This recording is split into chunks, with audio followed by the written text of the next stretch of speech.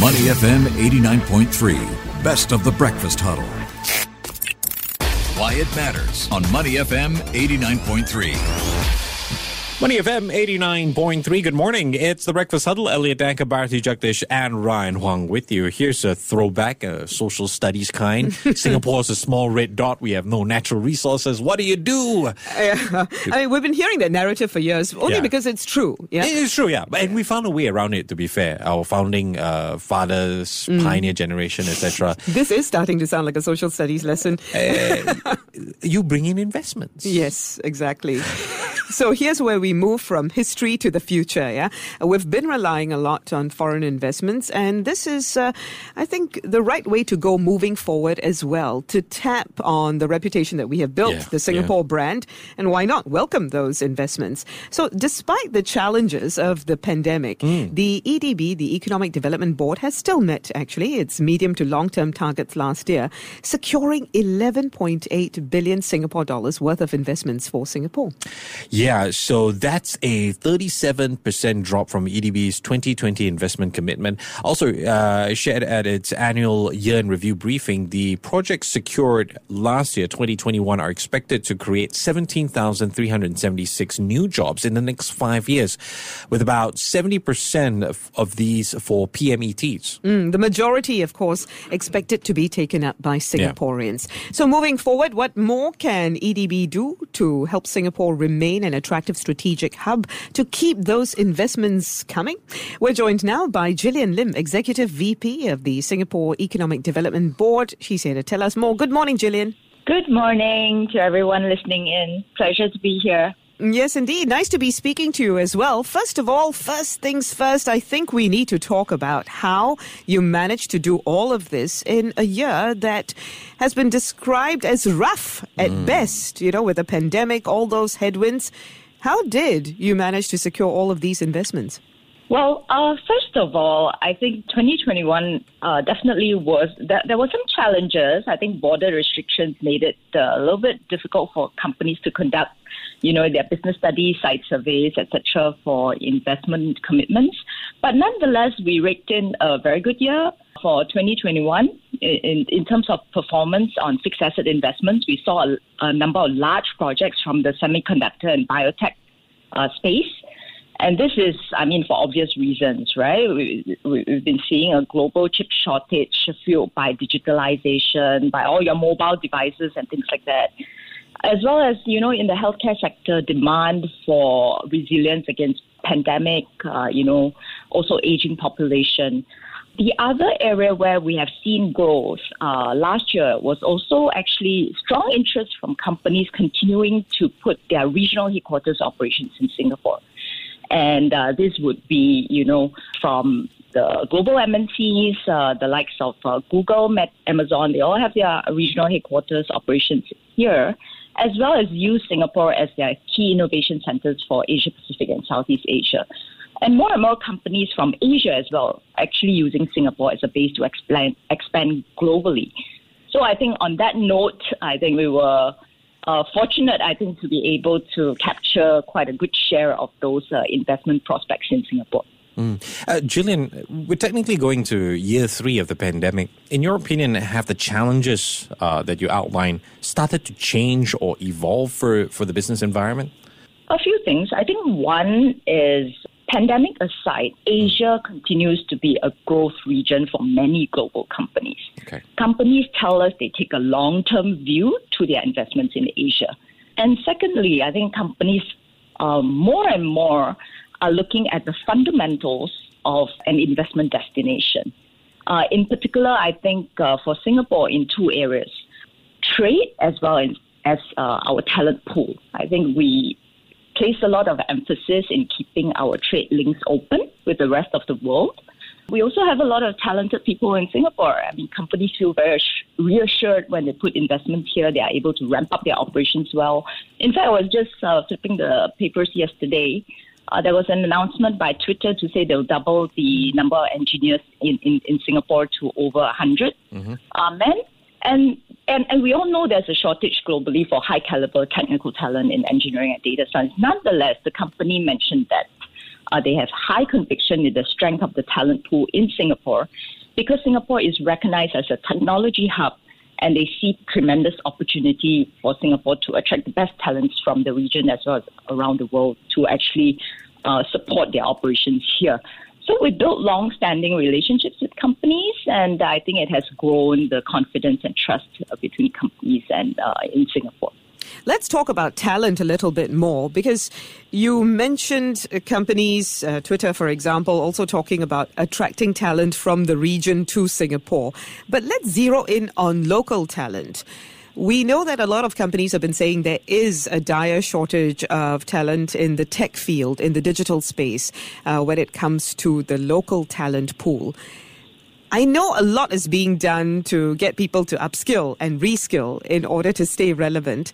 But moving forward, what's really needed in order to ensure that we're creating a culture of building competencies that will allow us to weather future storms without what some might call the panic that we have witnessed amid Covid-19, vis-a-vis the glaring skills shortages amid transformation? Right.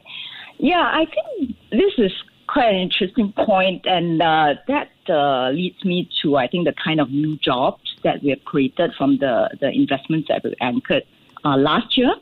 Actually, what we are doing at EDB is actually wanting to attract a diverse and exciting career options for Singaporeans. You would see in terms of the mix of the kind of jobs we're bringing in, there is a range from, advanced manufacturing production floor type of jobs. Also, jobs pertaining to corporate functions around supporting the regional headquarters operations, decision-making mandates in Singapore. And then we have jobs in digital, which you talked about, and then jobs actually also in the area of innovation and entrepreneurship. I think it's worth mentioning, the kind of skills upgrading programs by various government agencies that are available. Recently, EDB, we were just speaking to one of the ladies who joined the IMDA Tech Skills Program. It helped her actually grow her skill sets to take on exciting new roles. So 22% of the jobs that we're creating from last year's investment projects actually will be created in the area of digital roles, for example, in cybersecurity, software, automation. And I would urge, our people to actually take advantage of the kind of programs that we have in place offered by the various government agencies. And we are also expecting more green economy roles to emerge in the coming years. So all in all, I think it's about building a very resilient workforce that constantly actually having the culture and mindset to upgrade and just seize new opportunities from a diverse range of career pathways that are created. I think it's brilliant what you just brought up, Jillian. And, also sometimes it's not about looking at the new type of jobs, but maybe you got to create your own jobs in that sense. What are your thoughts on, how we can continue to create that culture of innovation, create that culture of entrepreneurial spirit in Singapore? Well, actually, EDB has also been promoting innovations through, I think traditionally would be looking at innovation from the perspective of, companies going through their R&D, then commercializing their products and solutions for the region. But they are also actually looking at promoting innovation through corporate venturing, where EDB actually partners with large companies in pilot programs to co-invest in new business lines or new business ventures where it's creating actually entirely new areas of growth for companies having their actually global operations being based in Singapore. I mentioned this because then it creates a new culture and mindset as well around entrepreneurship. Joining a large company potentially to actually end up actually in roles in new business ventures. I would cite, for example, Bosch. I think it's a well-known name, right, in home appliance, automotive, etc. They actually have a spin-off called Aqua Easy in Singapore that actually was set up to look into scaling up new businesses for Bosch in the region from Singapore. So ideas like that, I think another company I would cite would be the well-known for their fruits, right, Dole. They've also actually created a spin-off from Singapore that looks at, tapping on the research ecosystem here, our research institutions, our talent pool from our universities and all that, to actually go into innovation for new types of business ventures as well.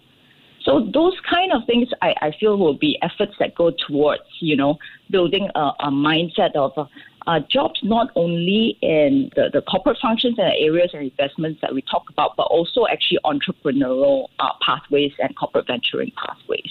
I'm glad you mentioned Aqua Easy. We actually talked about this recently on our show, a unit of the Bosch Group and Chien Hu that invested $1 million, right? So we spoke to Chien Hu about this as well.